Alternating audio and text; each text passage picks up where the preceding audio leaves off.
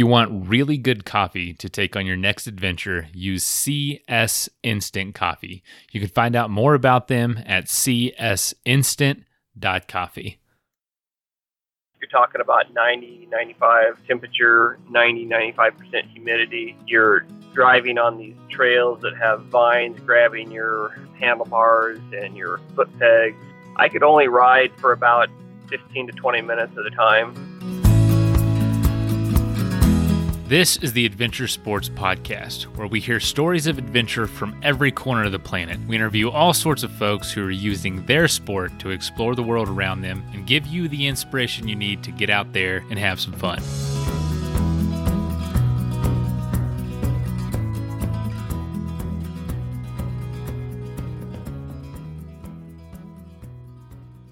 If you talk to me for very long about adventure, the Pan American Highway is going to come up at some point. I'm definitely fascinated with it. I've had the pleasure of cycling a portion of it, and I just fell in love with the road.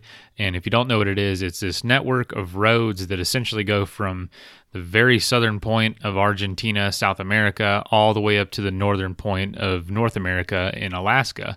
And it's basically a network of roads that is considered the Pan American Highway. And depending on which way you go, it's between 15,000 and 19,000 miles. And it's continuous all for 160-mile stretch called the Darien Gap on the Colombian-Panama border. And the road just stops. And there's a number of reasons. You know, there's some protected folks in those areas, some very isolated group of people. It's really thick jungle, not a great place to build a road. And now folks just kind of don't want to build a road to keep it raw and wild and bare. Because if that road was continuous, it would become quite a thoroughfare for folks. So today we're actually talking to somebody who has crossed that Darien Gap, that 160-mile gap. And when it's 60 miles straight, but when you try to cycle it or motorcycle through it in this case, or hike through it, it ends up being closer to 100 miles, just depending on how you go and make it through the way through the jungle. So JD Smith is who is being interviewed today. This episode is from 3.5 years ago. It's a revisited episode, and Travis, one of the former hosts, is the one hosting this. And if you didn't know, there used to be other hosts of the show. I took it over about 1.5 years ago. But anyway, hope you enjoy this episode and it inspires you to get out there and do something this weekend.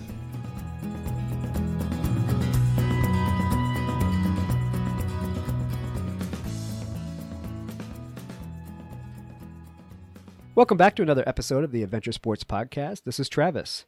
If you know what the Darien Gap is, you know that most travelers opt to go around it by boat or over it by plane. But today's guest, JD Smith, decided to go through the 99-mile jungle by motorcycle instead. Needless to say, this is not your ordinary two-wheeled adventure.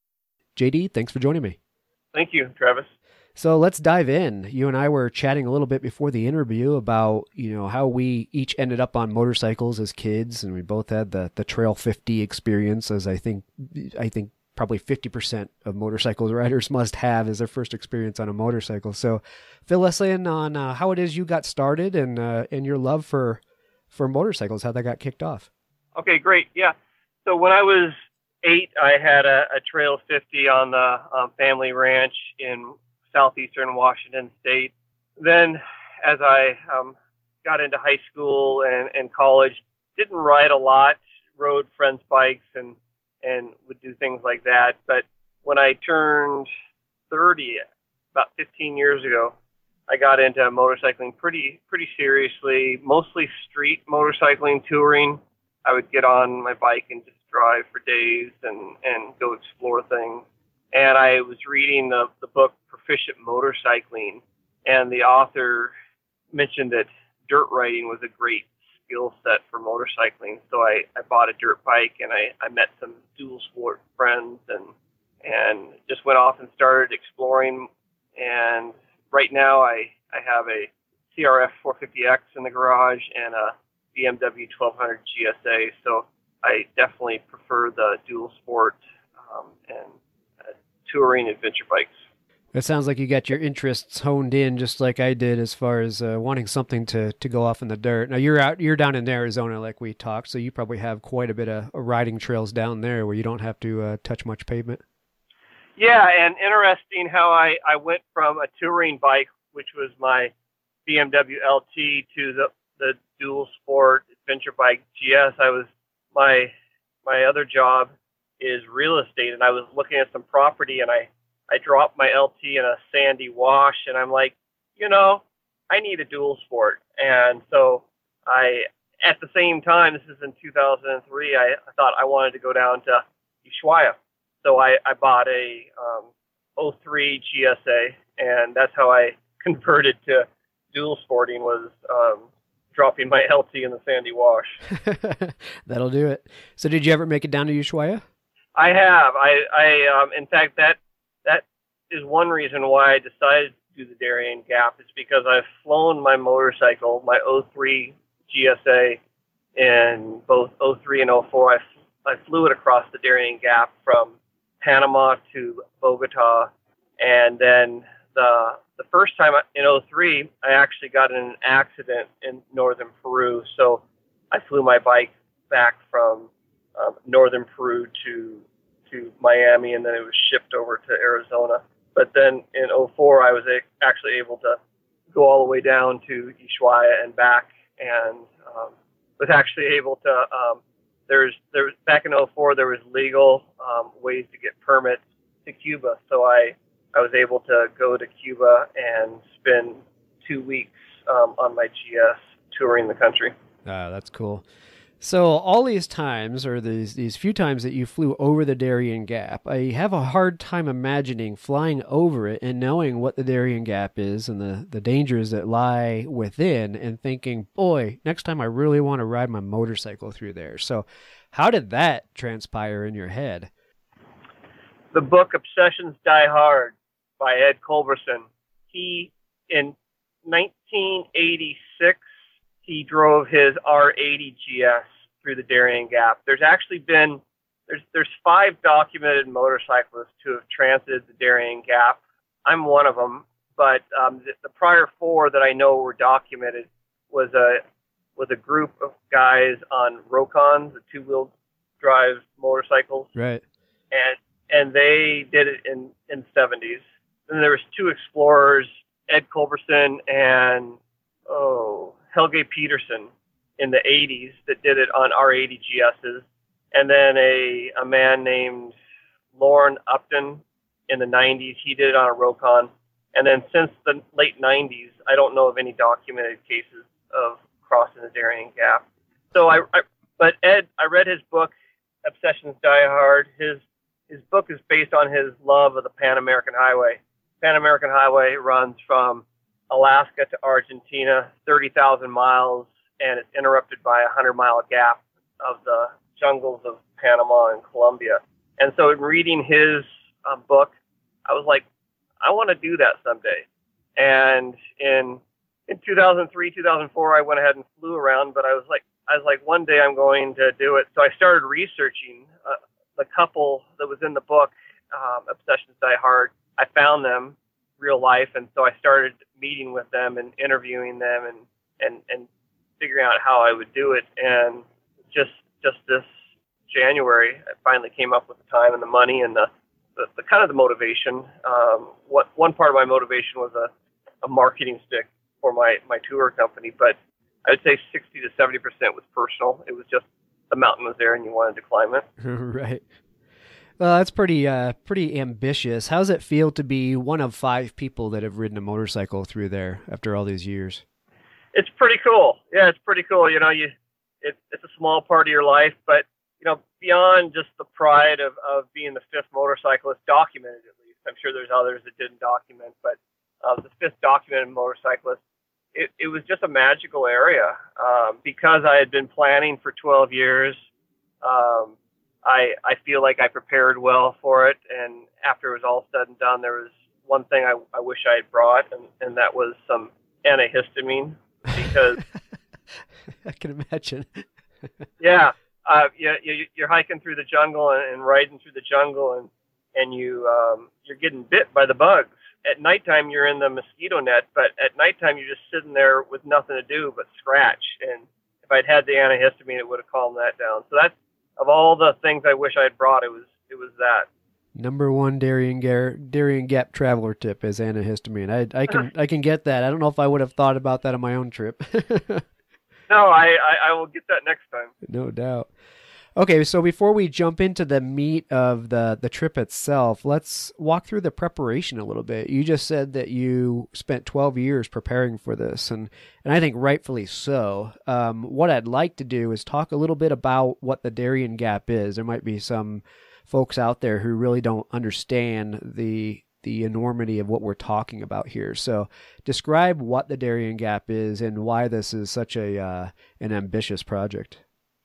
Okay, I'll explain a little bit about the Darien Gap, and then I'll jump into my preparation over the 12 years. But the Darien Gap is a 100-mile gap in the Pan American Highway. So as you're heading south from Alaska, you get to Panama City. You go 150 miles more, and you get to a town called Yavista.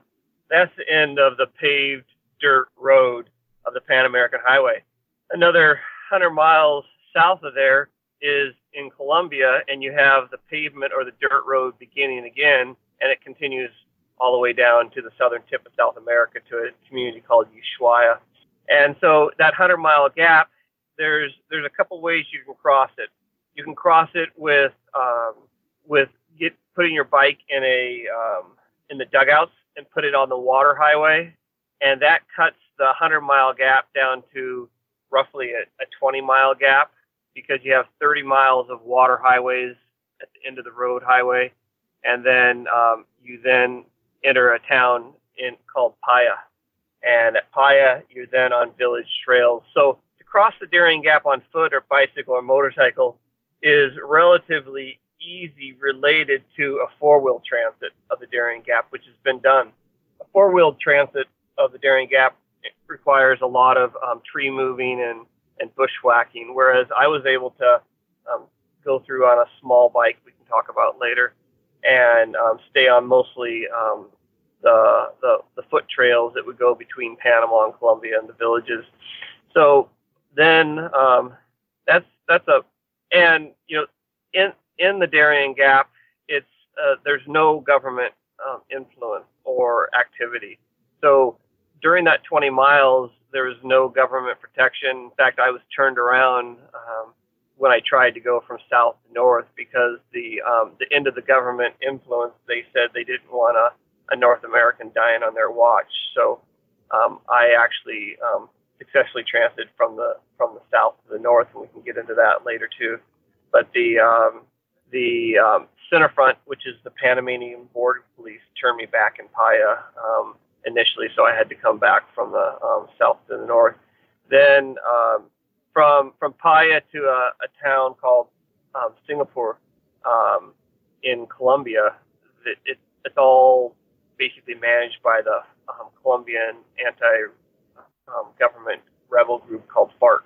And it's their mountain. And the guide that I hired was a Panamanian National Park, Darien National Park guide. And so he was familiar with FARC and had friends that were in FARC. And he said, you have to respect them and know it's their mountain. So that's a description of the Darien Gap. Do you want me to jump into the preparation, or do you have questions on that? Yeah, no, go ahead and talk about the preparation, and then as we discuss your travels through, we might visit the FARC again. Okay, so the preparations started in my head as soon as I read the book. It became my obsession. Obsessions die hard. I saw it as a challenge. I began thinking about how I could do it. There's a couple ways you can do it. You can do it almost solo if you wanted to, and you could bring pulleys and the terrain that you couldn't ride up, or the trees that you couldn't ride over. You could use pulleys to get over those obstacles, or you can use the local inhabitants and hire them as porters.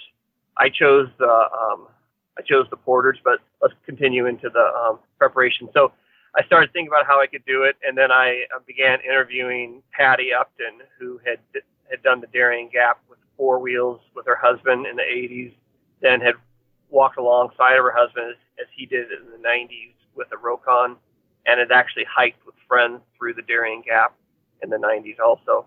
And as I was planning with her, she's like, "Hey, my daughter, lives half time in Panama, and maybe she would want to go with you." And so it was kind of cool to transit the Darien Gap with the daughter of a valid Darien hero.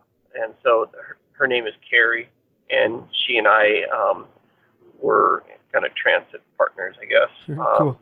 And so let's see, preparation. I had all of my video and photographic equipment, my battery backups. I had all of the hard drives, the food.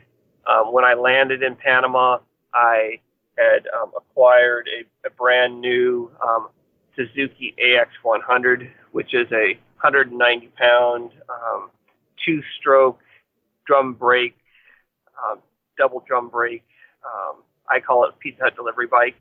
And people ask, hey, it really was. It was like a third world country beauty. It was like simple and hardworking, and it was a perfect fit for my task, because I wanted to be able to say, or not be able to say, I just wanted to be able to complete on motorcycle from Dead Horse, Alaska to Ushuaia, and this 100-mile gap I had not done. So we actually I loaded up both ourselves and our backpacks and our equipment on this little bike and drove the 150 miles from Panama City to Ivica.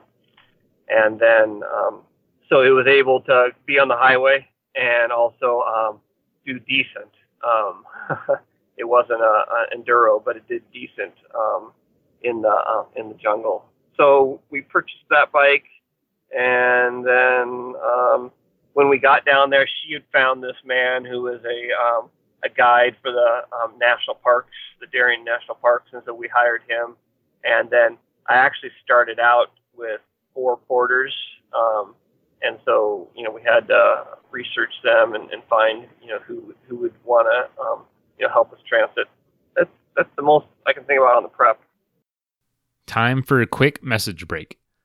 CS Instant Coffee is definitely the best instant coffee I've ever had. In fact, just out of convenience and how good it tastes, I decided for the last year I've been taking it on every single adventure I go on, from backpacking to bike tours, just from convenience sake. It's really high quality, and it keeps me from having to take a bunch of other equipment out in the woods.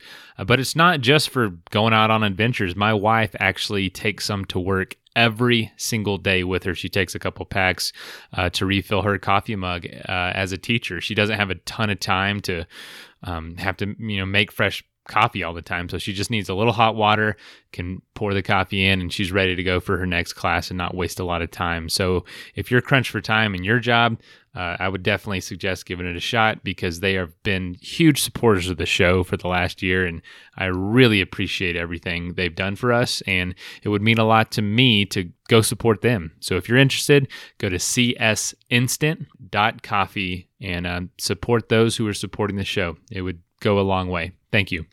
All right, let's get back to the episode. So, like I said, we would visit the FARC again. I guess that's probably the most intriguing piece of this. I mean, you rode through the Darien Gap, which is not an easy ride. I don't care what kind of bike it is. Even on this little 100cc 2-stroke thing you took, we're talking about jungle, swamp, mountainous terrain, and that in and of itself is a major feat to accomplish. But just going through an area that's protected by a guerrilla army like that has got to bring its own amount of uncertainty and fear. How did you address that? I know you went through with a guide, but mentally, I have to think that I still wouldn't be quite settled enough to go through with it. Well, you've definitely put your finger on my biggest concern. For the 12 years I was planning this, and as I was entering the jungle, I actually, I'm not wealthy, but my dad is pretty wealthy. And so I actually, I had my background's real estate. So I had my real estate attorney who's a personal friend. I had him on speed dial. So if anything happened, my girlfriend, who was on the other end of my satellite communicator, would call Bruce right away, and Bruce was prepared to negotiate and access any money that might be needed. FARC isn't looking to kill you. FARC's just looking to fund themselves. And so one of my friends, Glenn Hegstad, he wrote a book called Two Wheels Through Terror. He was actually him on. Oh, okay, cool. He was actually captured by FARC in 02 and 03 and marched around the jungle for 5 weeks. So, they're looking to fund their enterprise. He was released without payment. At least that's the official word. But it's not a big risk to be killed, and especially in the jungle like that. He was captured in Medellin. I'm in the middle of the jungle. They're not used to, capturing people in the jungle. It's more the bigger cities where they're looking to fund their enterprises. But they were a concern, and that's one reason why I chose my transit path and timing. As I mentioned to you, there's two ways you can do the Darien Gap overland. One, you can do the full 100 miles of overland, and that takes about 6 weeks. Or you can, in which there's only one motorcyclist that has done that. The other motorcyclists, for various reasons, have combined the water taxi or the water highway with their transit, like I did. But the 20-mile section was a quicker transit, and I've done around 400,000 miles in 15 years and been to 60 countries, and I've not run into any trouble of significance. And one reason I've done it is because I believe it's because I don't spend a lot of time just hanging out in the bad areas. There's a Swedish guy who in Colombia was attempting to cross the Darien Gap, but spent too much time in Rio Sucio, and FARC shot him in the head, thinking he was a foreign spy. So speed, I think, is important. Safety is important because two of the men that have crossed the Darien Gap actually broke bones doing it. So, you can't go so fast that you get hurt. But FARC was definitely my biggest concern. And I mitigated in my mind by, hiring a guide who knew them, interacted with them on a, monthly basis, so to speak.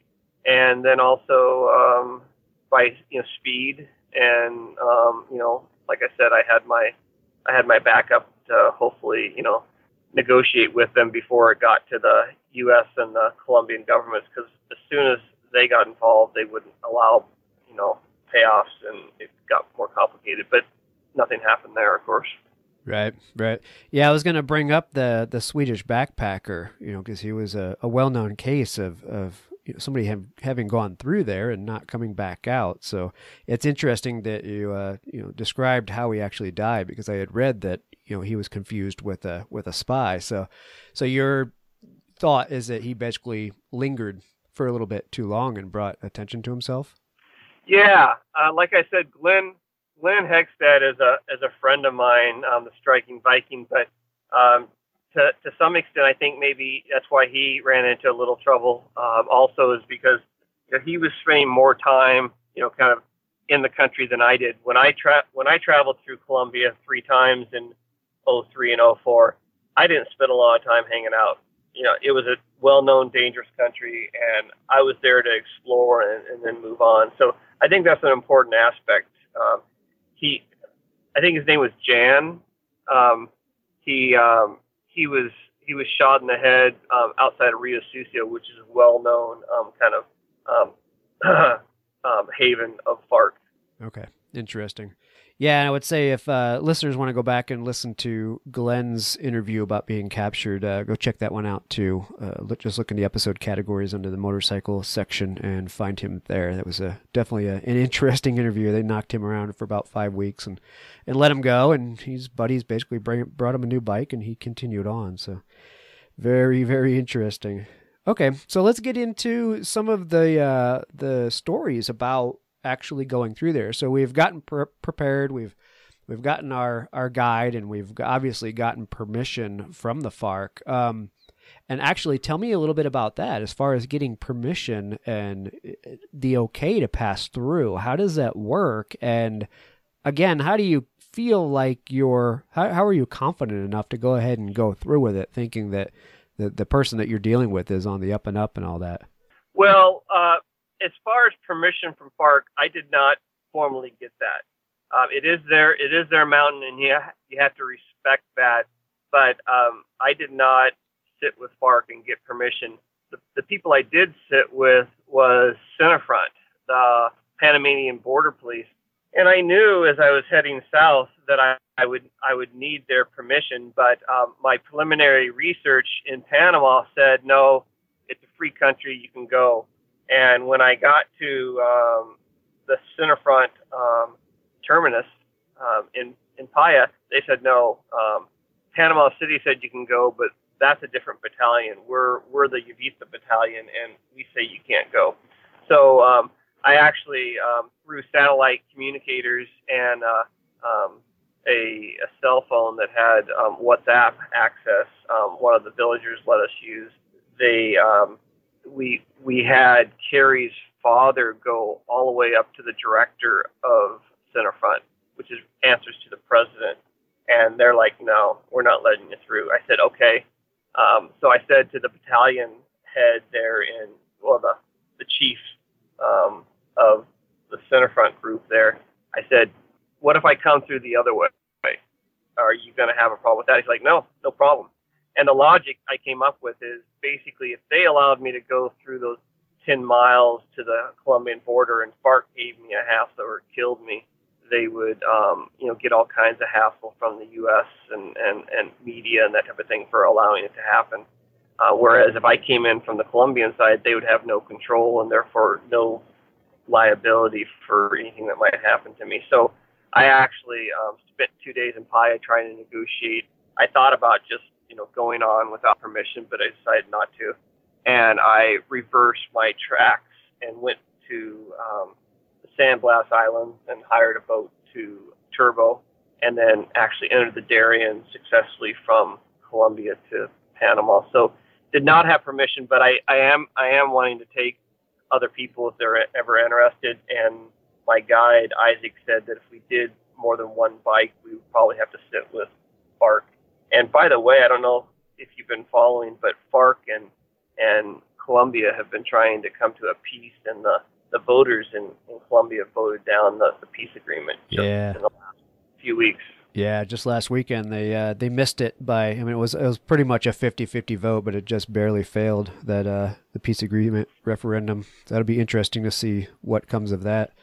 Yeah, I've thought about it if it was passed, and I really think you have these career warriors, these guys that know nothing but being in the jungle and carrying arms. There's other groups that they could join, so I don't know that they're gonna readily re-enter society. I think they'll still be a problem, but we'll see. Yeah, no, that's a really good point. I was watching some documentaries on it, and that's exactly part of it. Is these guys are saying, well, I don't really know how to be a civilian. I can't imagine putting down my arms and going into some civilian life and starting a life over again. So no, I won't lay down my arms. And this thing has been going on for 52 years, and we might very easily see another 52 without issue. Correct. All right, so let's talk about the passage itself.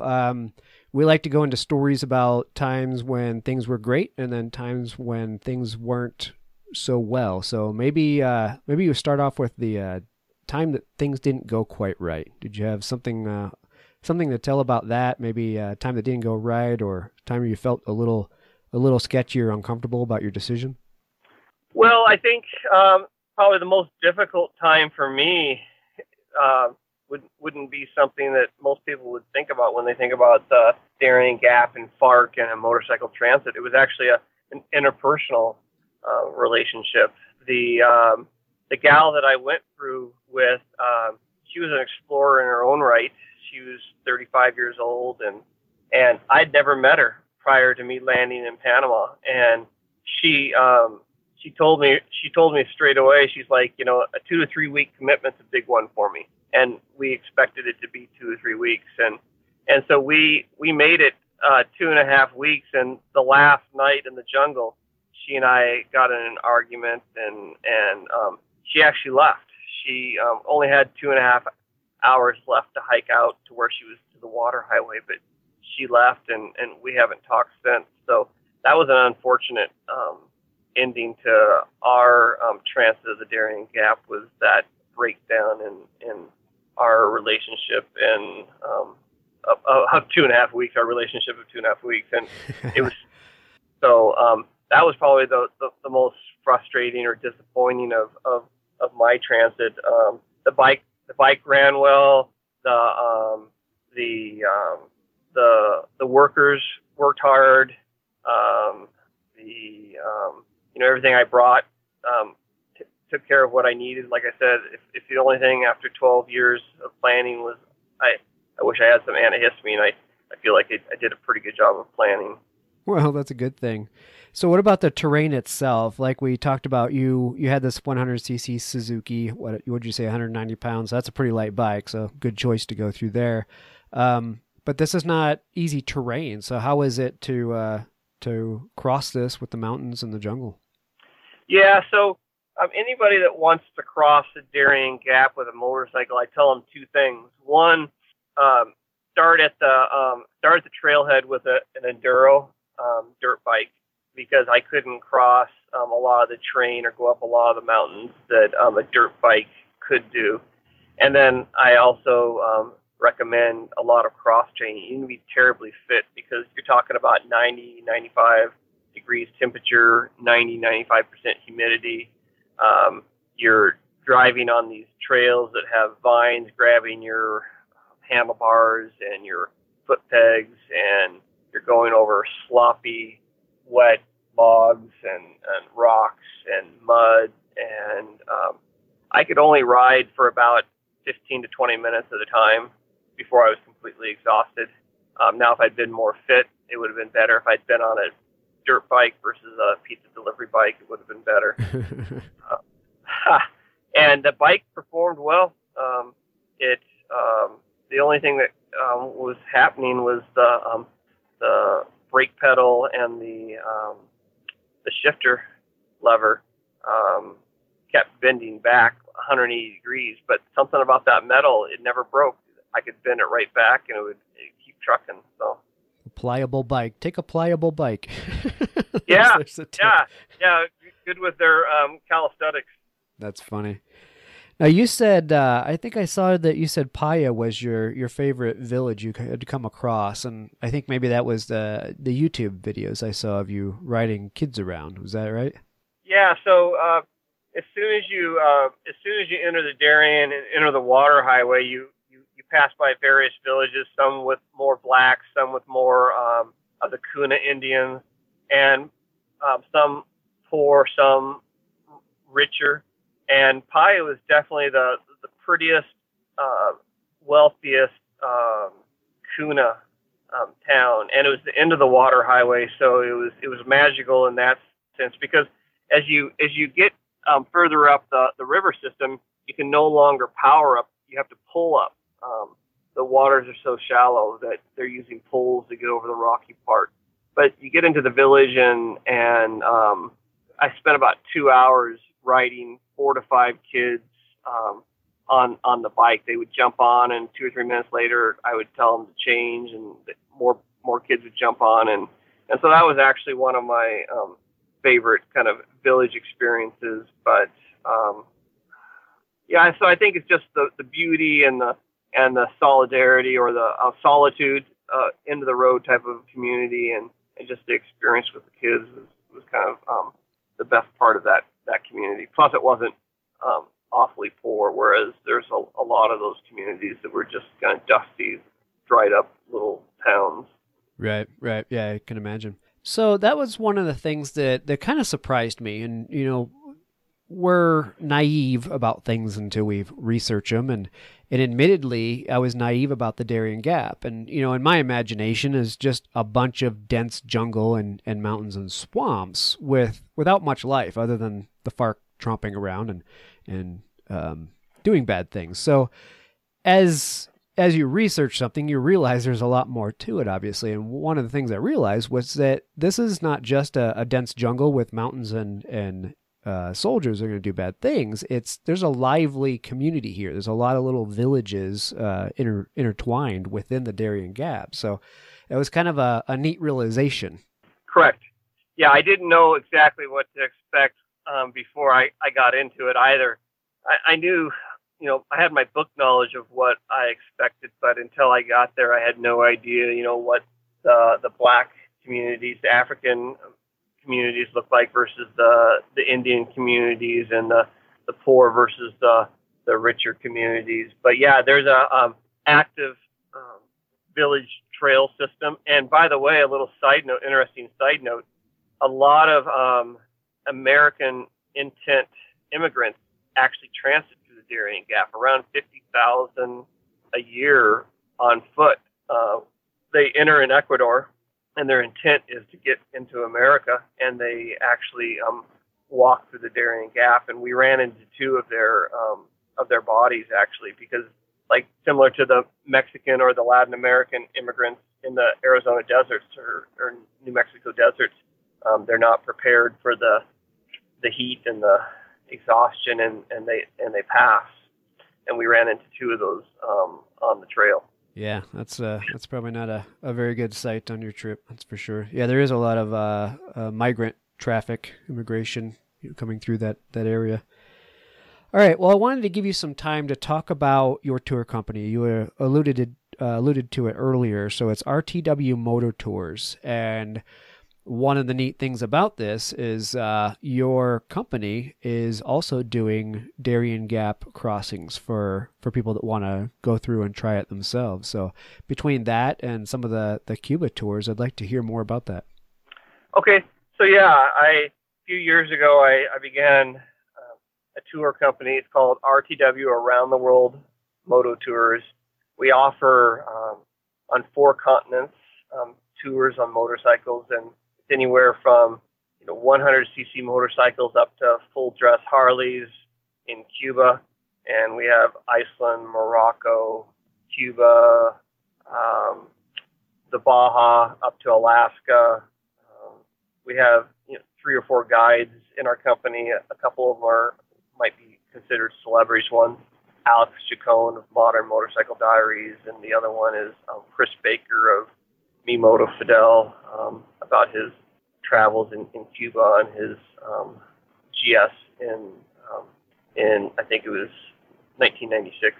Yeah, I had seen Chris Baker as I was doing a little bit of research, and he's supposed to be a pretty good expert on Cuba. And actually, I wanted to talk to you more about that too. I mean, with the hurricane having just beat the snot out of Cuba, how do tours look like over there? Have you seen enough reports back from the damage? I just talked with Chris today, and he said that he has to cancel some of his trips because of the damage. And so, I don't have the details, but I do know that he guides actively for around 8 months out of the year in in Cuba, and a number of his tours have been canceled because of the damage. Okay. So describe I want to get back into the Darien Gap tours as well, but describe the Cuba tours a little bit. Again, I mean, as Americans, most of us haven't had a chance to get over there and see what it's about. So can you describe a little bit about that, what somebody might expect when they're over there on a motorcycle tour? Yeah, so as I mentioned, in 2004, I was able to take my motorcycle there, and since legally through different permits that are allowed, but then for almost anyone in 2011, Obama authorized what we call people to people for Americans, where as long as we're interacting with the locals, we're authorized to travel to Cuba legally and have those interactions. And 800-mile long island. And in 2004, I was able to do 2,500 miles and pretty much see every corner and from the tobacco growing regions in the west to one morning I woke up overlooking a bay where Columbus landed on his first tour of the Americas. And you're going to see, how the communist government of Cuba, handles the people and what their emphasis is, the medical and the infrastructure and the education, and unfortunately the uniform poverty of the country. They're a happy people, but they're a very poor people uniformly, and I guess that's maybe not too surprising in a true communist country. Right. Well, it definitely gives a different depth and a way to travel, something else to see and experience life, in another area, another society. Oh yeah, it's a beautiful country and a lot of culture and from Old Havana to Guantanamo Bay and a lot of the colonial history you can see also. Yep. Okay.